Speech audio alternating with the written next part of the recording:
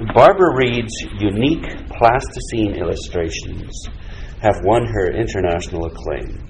She's the winner of numerous awards, including the 1997 Governor-General's Award for Children's Illustration, the UNICEF Ezra Jack Keats International Award, the Ruth Schwartz Award, 2 Amelia Francis Howard Gibbon Awards, and the IODE Toronto Chapter Award. Barbara lives in Toronto with her family. Welcome to the Bibliophile.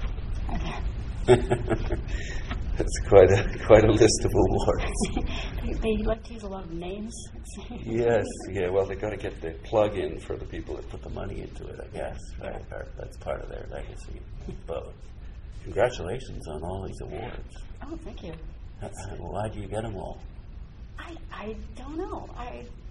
But I like it. You like getting the awards? It makes a big difference. It shouldn't, but it does. Yeah. Kids really like stickers, which I'm learning now. You have a sticker on your book. It's funny, I interviewed some grade 4 kids who'd constructed and written their own books just about a month ago. Mm-hmm. And that's exactly what they did. They put little stickers, little gold stickers on their book covers to indicate that they were award-winning books. We made a bunch of fake ones up one day when we were doodling about this. It was really small print. It was this book didn't, and then win would be really big, and then award was small. We had all kinds of bogus stickers we thought we could put on. We meaning? I think it was me and a bunch of illustrators on a bitter day. So you illustrate together, do you? No, but I'm friends with others. A group of illustrators. Okay.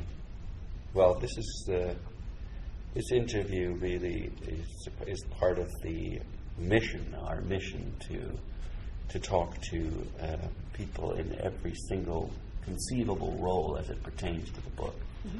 And so I'm very pleased to welcome you as an award-winning illustrator and author. Perhaps you could talk to me about what it is that you do that attracts these awards. Why are you so good at it? What makes a good illustrator? When I'm making a book, I look at other award-winning books and I see what it is. It's a book that's going to be around for 20 years. That's why I like making books compared to advertising.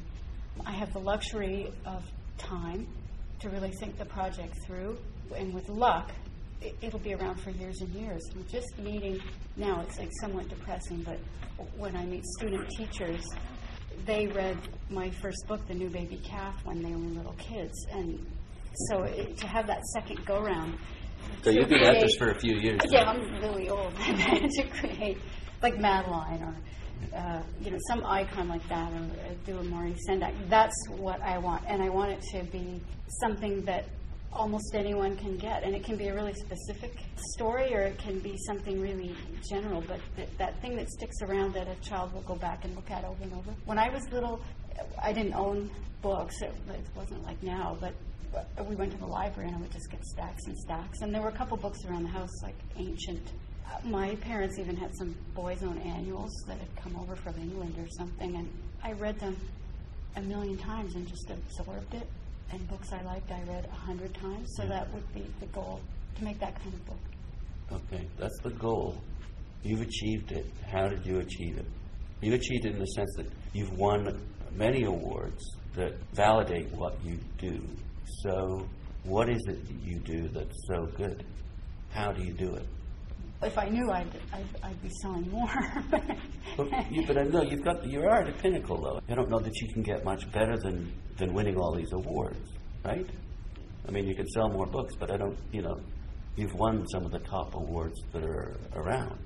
What's really nice is that children are looking at the books. That's the thing, because sometimes awards are chosen by adults, and they aren't very meaningful. Like, there are a lot of award-winning books that are out of print or, on the not-touched shelf in the library. So it's sort of a mixed thing. And then some books win awards and people are actually reading them. I think because of the medium, that's a big plus for me. Kids look at it, they understand it, they know how to make the pictures. Sometimes for a child to look at a beautiful painting, it's a mystery to them. It's magical how it was created. But they can look at a piece of clay and go, oh, she rolled the ball and squished it. Yeah, the medium is one that they're familiar with and that they love. And they send me stuff, like so many schools and kids on their own make pictures with plasticine, and they think of things I've never thought of. And it's very freeing because it's such a silly medium. You don't care if it doesn't turn out. You put your magic marker or paint on the page, it's done. It's really hard to fix. But the plasticine, you just keep pushing it around, and it's ridiculous, so nobody takes it very seriously. So you're loosened up and you're just having fun. And it's slow. It doesn't dry. And for those kids that really like to do things, you can do it by the hour. It's just the most wonderful medium. So I think that's a huge thing. I mean, if I could have worked in ice cream, I would have, but... Well, they would have eaten it all up and it would have disappeared. Yeah. I'm looking at this beautiful book of yours called Have You Seen Birds by Scholastic, and talking to Barbara Reid. One of the things that I just love about this book is a whole variety of different things, but one of them is just the delightful eyes that you do on these birds, and they're so expressive. It sort of goes against the medium in a way, because plasticine you think is a bit more cumbersome, but you've been able to capture very nice little detail. Eyes are really important. That's what we look at. I almost didn't do Have You Seen Birds in plasticine because it was early and I was still doing other medium. But there's something about the clay that simplifies and makes you look at things differently. It's similar to collage. Because it's made of something unusual, you tend to look at it more carefully, and it's somehow funnier. When I tried to do the birds as paintings, it looked like a textbook, and it was really boring. Isn't that interesting? There is, of course, a slight three-dimensional element to it, which again, I suppose, makes it more playful, perhaps. There's certain things I love to do, like making a lace curtain out of plasticine. It's so bizarre that I think if I figure out why it's funny, then it'll cease to be funny, so I don't like to think too hard. But, when I got to do a chenille bedspread in the Golden Goose, it was like, yes! Because there's something I find hilarious about plasticine chenille. We're looking at the beach scene here with the water coming in and all these lovely little white bubbles. It looks like a string of popcorn, but it's also so lively, fun. The way you build the plasticine picture, you can put light on dark, you can do all kinds of things with it, and it's really made for detail. It's hard to finish a picture because you can just keep adding. And it looks like nothing for the first few days, and then the sparkle, the dot on the highlight on the eye, or just the texture of the sand, all of a sudden it just comes to life. And you have the chance to go back on a book. I work consecutively through the book, but I can look back at an early piece and realize I can insert something that will become a joke by the end of the book. So it's very flexible in that way to just add a final detail that makes it funny or makes it sad or whatever. Now, of course, you can't stick the plasticine in the book, so you got someone photographing it, and you have a rather funny line about. Now, is it your husband that does the photography? Yeah, Ian Chrysler, and he's a photographer in his own business, but we've been around a long, long time. He's been shooting my stuff from the beginning, and it's terrific. For one thing, it's cumbersome when you finish 35 pieces of plasticine art. To take it to a studio would just be a nightmare, and it's terrifying until it's photographed, because if something drops on it or it bends or something, it's really scary. So we can do it at home, but also as I'm working, I know I want this piece to be scary. Can you light it such and such a way? And I can move my desk lamp around, because just as you would move a flashlight around your face, you can make yourself look like a scary person if you hold it under your chin, or you look like you're being interrogated if you hold it straight down on your head. It's the same with these. The light tells a lot of the story. So it's great working with Ian. It takes 2 or 3 days to shoot the whole book. Chiaroscuro or chiaroscuro, the Renaissance art, the use of light is so significant and important. And I guess it's The same for you too. Yeah, it's well, a lot of the emotion comes from light. Were you like a plasticine addict when you were Play-Doh addict when you were a little kid? And did you really sort of obsess on it and then go away from it and then come back to it, or have you always been into it? I would say it was more drawing, but I played with plasticine from a very early age, and hours, and you know, the author said, I was a sickly child, and if I was homesick from school, I would get the package of plasticine and go at it, and then I'd pretend to be sick so that I wouldn't have to go to school and I could play with plasticine and draw, and just kept on doing it. I think plasticine I sort of left when I was pretty young, and then got into the drawing, and then it came back as sort of a joke in art school. But I did all my school projects, either drawing or plasticine, anything I could do to avoid the boring stuff. I would make a model or... What do you mean the boring stuff? Go writing it down. I would go for the visual presentation always. Yeah, now that's an interesting point, because as I understand it, particularly when you're starting out, publishers are very reluctant to accept both the illustration and the text from the same person. Were you able to start off as a person that wrote the text and did the illustrations together, or did you sort of have to start off as an illustrator and then, because once you become established, then they accepted the fact that you were an author as well, and you said, no, I'm not giving you your illustrations unless I do the text as well, or how did that evolve? Very differently. I considered myself an illustrator. Growing up, I wanted to be a writer until I went to a career day in high school, and the guys from the art college had ponytails. So I went to art college, and it was just like really appealing. Yeah. And I drew all the time. You have a lovely ponytail yourself right now. Yeah. I wrote, but only when it was assigned, but I drew all the time, so it seemed logical. So I was completely committed to being an illustrator, and I really wanted to illustrate for children, and they said, there's no market, you'll die, you can't do it. But it worked out all right, and I was quite rude about, and I look at illustrators all the time, and I used to be a bit rude about the illustrators that started writing, because I said, writing is a whole nother thing, and they think they can write, but it's just because they're a big name illustrator and the story sucks, and I was really arrogant and rude about it. And then people at Scholastic said, well, why don't you write something? And it was, wait a minute. No. They would suggested it, you didn't? Yeah, they felt that it would be fine, and then other illustrators now, now I know less and less the older I get, and I talk with them, and they said, as an illustrator, you're already a storyteller. Yeah. You know the form of the book inside out. You understand it. So slowly, and I'm extremely nervous about the writing, but I started out with 2x2, so the story was there. It was Noah's Ark. Yes. And I put it on top of a song. That's a pretty well-known story. Yeah. So it was working with God, and that was easy. And then I did an instructional book. I did a how-to fun with modeling clay, which helped organize thoughts. And I took a writing class, and that's when I started to work on the book The Party during the class.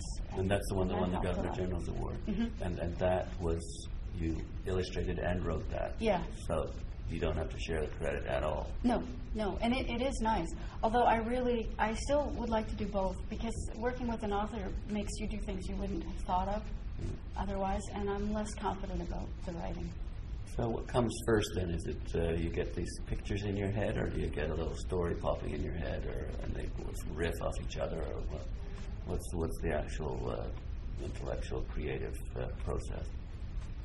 I think it's the story.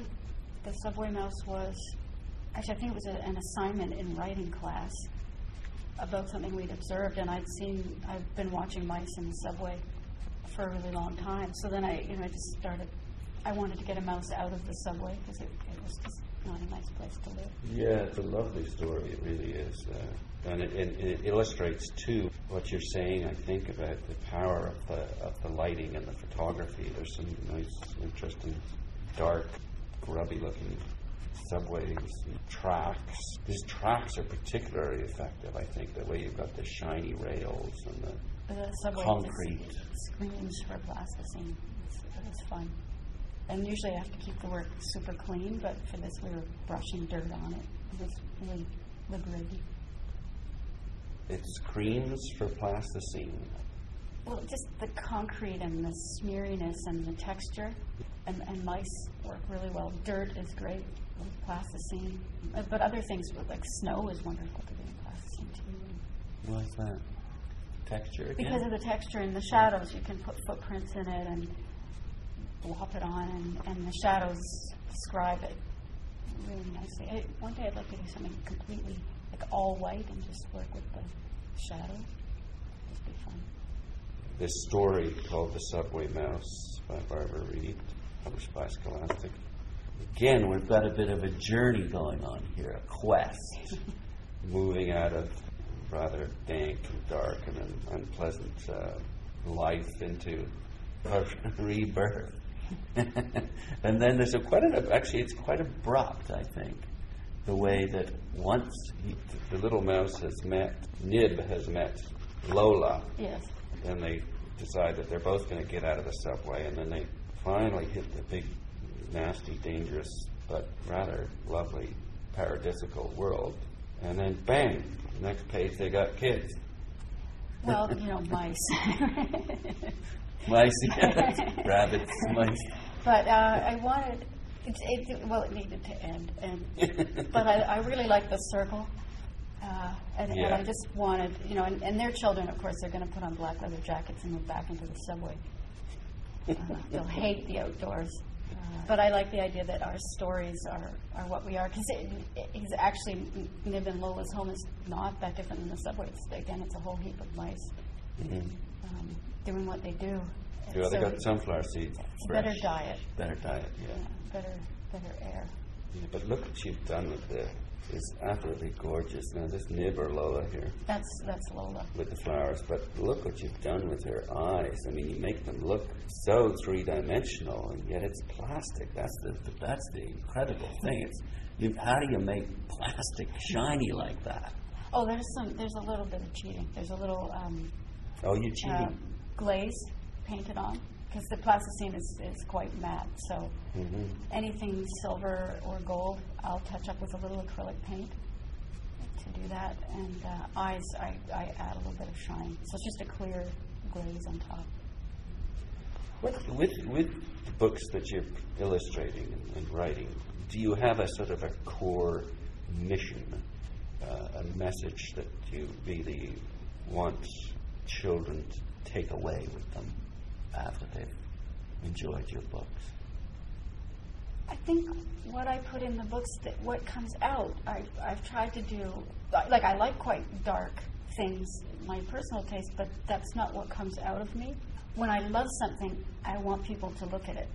I love the dirty, grimy subway, and I love animals, but I feel the outdoors is the place to be. So if I love it, then I'm passionate enough to work on it for a year, so I choose stories that have something for me that I'm not going to be bored with, and something I just adore it. So I do the best I can to draw the attention to people that I think are important, which are children. Like when you have a little baby, right away you drag them around and expose them to everything you loved as a child, whether they like it or not.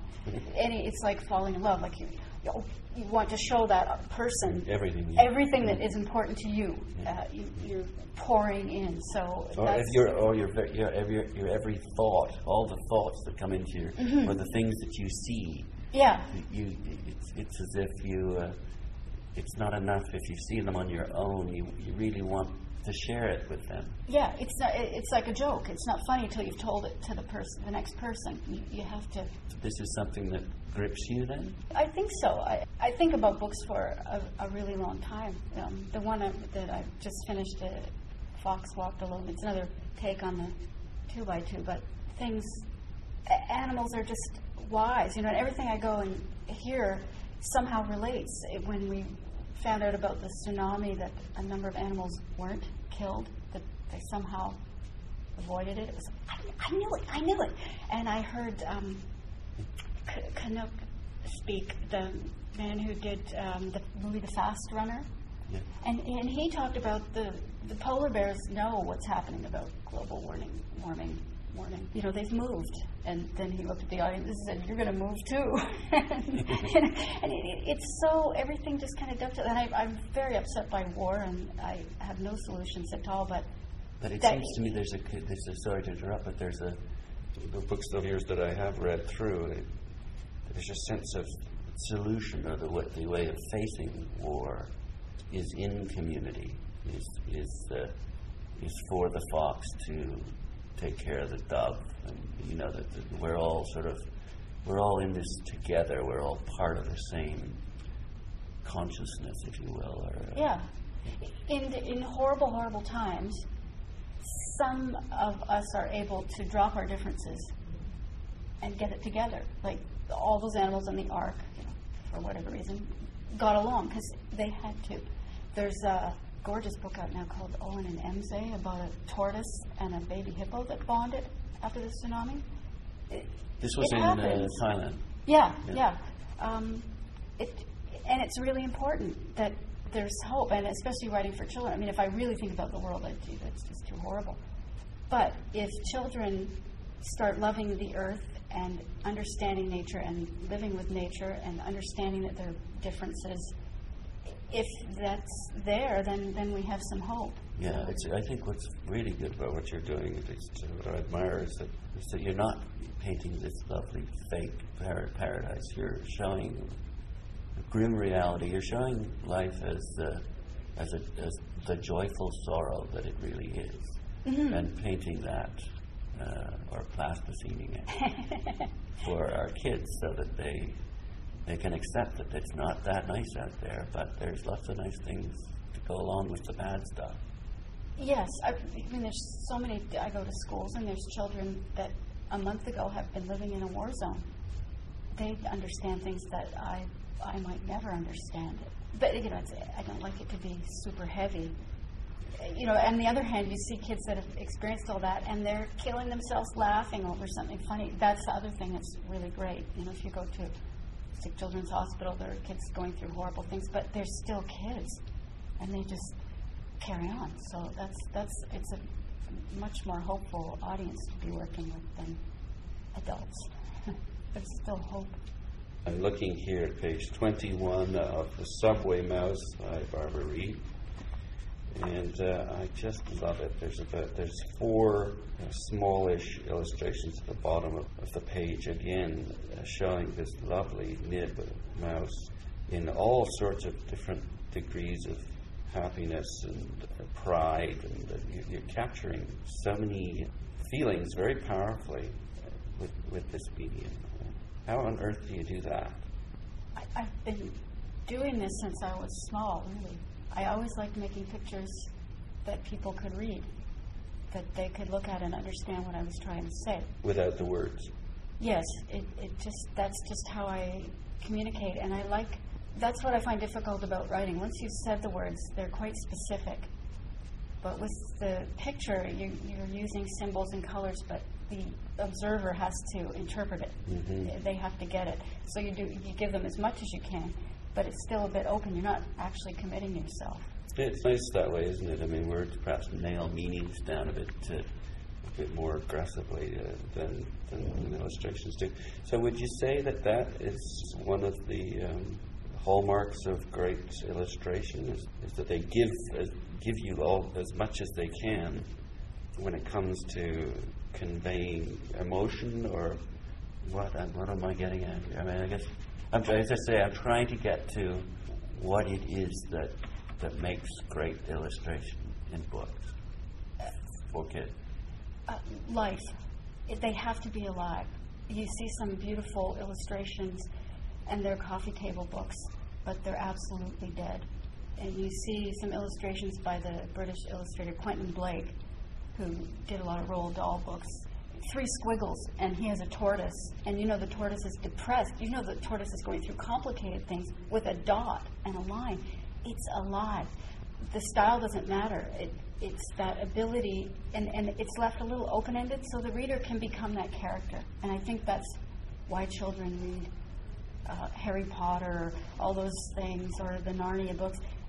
When I read them, I was there, and so there was room for me to be in the story. Marie-Louise Gay is, I think, top illustrator in Canada now, and just a little line, an expression on her children's bodies. You're there. So it's somehow that it's alive. You know what the character's about to do or what they just did. It's almost animated, but it's taking a freeze frame, so it's not giving it all to you the way maybe a film does. Yeah. And it's open. But it gives you some room, as you said. I mean, often that's one of the criticisms of Disney is that it doesn't provide you with any room to use your own imagination because they're doing everything for you. Mm-hmm. Whereas here, you're providing some room for the child's imagination to play and to relate to and to assume the role. Mm-hmm. Yeah, I think the child they want to go into the world that book is. That's when it's working. And so you have that in mind while you're doing the illustration? I guess not consciously. I'm trying to have as much fun as possible, trying to do pull any trick I can to make a kid pick up the book and look hard at the picture. Well, I love that, and this is very clever. It's the two mice, Lola and Nib, in the Subway Mouse. They're having a little snack, and they've grabbed this messed up little Reese's peanut chocolate, whatever they are, and they're licking it. And but you've left the Reese's, of course, in there. Now, did you get product placement? Did you get paid? No. And I kept asking, is this okay? And I tore all the wrappers a lot so that I wouldn't be in trouble. But I used real wrappers for the book because making them in plasticine would just be too much labor to be worth it. And I needed it to look like real garbage, so I bought a lot of candy and photocopied the labels to get them to the size that was right, and then pencil crayoned them. Did you throw all the candy away, or did you eat it? No, I had to eat some. Yeah, it was really embarrassing because I work on the third floor of our house and play with plasticine all day. And one day, my younger daughter Tara came home with her 900-pound knapsack, lugged it to the third floor and threw it down, and I'm there with my mouth full of candy and plasticine, and she was like, I'm the kid. This is so wrong. It's not fair. She caught That's why you're so good at what you do, is because you are being a kid. Oh, yeah. You're doing the same thing that the kids who read this, they probably love to make this stuff just like you are. Well, and they do. That's the amazing part. The art that I see kids doing is phenomenal. How do you mean? They send you stuff, or what? Yeah, do you mean? often they're doing it in school. Like class will make an entire book. I get a lot of feedback from teachers because it's often the kids that maybe are struggling in other areas. They take off with plasticine. As opposed to a paint or drawing? I think sometimes, but also with paint and drawing. But sometimes, school, there's so much pressure and there's no time. When they stop and do a plasticine project, they actually work on it for quite a while because it's a bit slow. And I think it gives children the time to really complete something and to think about what they're doing. Again, you look at the whole media generation and the attention spans and all that kind of stuff. This demands the time be spent on it. You sit with a group. It's nice because usually it's like 5 or 6 kids in a circle with the clay in the middle, so they're sharing.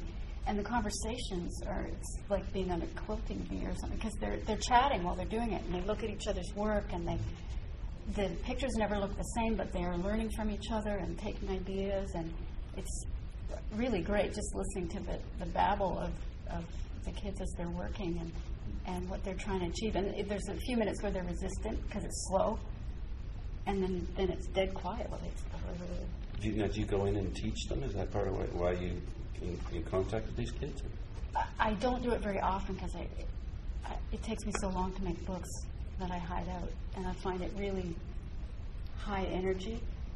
But I like doing it now and then. Generally, they don't need me to teach them. You show them the picture, they run off and they do it. Yeah. The adults think they need to be taught. I just want to get back to the life in the pictures again, and why is it that some illustrators can do this and others can't? Can you identify? You've mentioned a couple of well-known illustrators that you admire. what are the characteristics of their work that set them apart? You've said that they make the illustrations come alive. Is there more that you can say on that? I think that they must just be extremely passionate about what they're communicating. It's communicating. So whether it's your story or someone else's story, you are really passionate about that story, really committed to that character. I mean, when you're finished, you have to step back and deflate the ego, but when you're in the project, you have to be so committed and just, it's everything in the world. And that's what I see in the books that really move me. It's basically a process. The great illustrators are the ones that you think, you can tell that they're really passionate about what they're doing, and that it's in the process, it's in the doing, the acting, rather than worrying about the result. That's a very sort of oriental way of putting it, but it seems to me that this is what you pick up on from authors, illustrators that you really admire. Yeah, I think the technique can be taught and it can be improved, but they have to have that emotion. It's the same with singers. You know, they can be technically perfect, but it's the ones that share the emotion. I mean, that's what we want. Whether the emotion is laughing or crying, it's taken me a really long time to figure out what the point of most books is, and I think that it somehow connects to some kind of emotion. And it could be a deep or a shallow one, but it's the emotion. The accurate conveyance of an emotion. I think so. You've mentioned a few illustrators. Any others that hold a special place in your heart? Growing up, I really loved the line drawings that Pauline Baynes did in the Narnia books. She just got it. And because they were black and white drawings, those are the books I liked as a kid, because, again, they're loose enough and they picture the person, but you put the color in yourself. I liked what about Shepherd? Artizone. Yeah, and Shepherd, really keen on. And I looked at Beatrix Potter by the hour. And then in the teenage years, I was really into Arthur Rackham and N.C. Wyeth. Nowadays, I liked a lot of early work by David Shannon. He's American. There's tons. A lot in Canada now. Stéphane Poulin. Any advice for a young up-and-coming illustrator? You can't listen too hard to people talking about the market and that kind of thing, because there's no point. You have to love it. It's sad, but it's really tough to make it your sole income. That's crazy. But if you really are passionate about illustrating children's books, it'll follow, I find. And there's lots of other things you can do, textbooks, things like that. To pay the bills. Yeah, to pay the bills, but, take it really seriously and love it and get into it. Like, look at the other books that are out there. But usually you're already doing that if you really care. I'm often surprised when people come up saying, I had a children's book, and they've never looked at one. I don't know what they're thinking. Maybe so many of these people are just looking at the result and not really understanding that if they don't absolutely adore and love the process, then they should be doing something else. Well, and the other thing is often they've just had their first child. They're falling in love with their child and re-falling in love with books that they loved, and they want to do that for their child.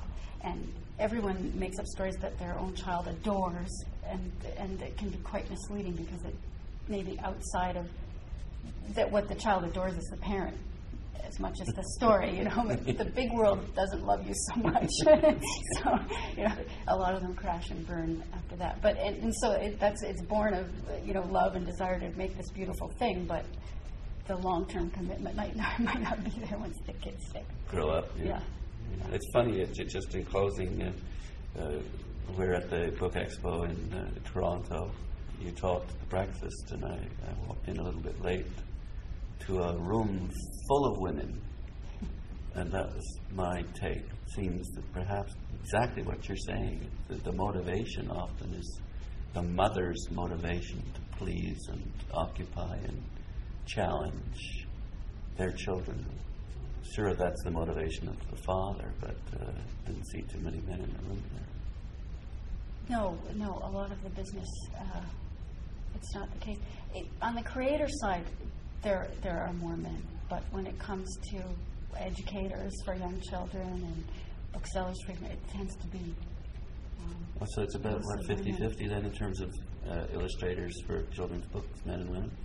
I think there's quite a few, and when I go to schools, it's the boys that are drawing. If you say, who's the artist in the class, or you don't ask, because they won't ever tell you, especially the artists. But it's often the boys that are the drawers. But it somehow they lose it when they're older because it's not taken seriously as a career kind of thing. So hopefully we'll even up. Well, Barbara Reid, thank you very much for sharing your thoughts on book illustration. And the name of your latest book is? Fox Walked Alone. And that's published by Scholastic? Yes. In Canada and around the world?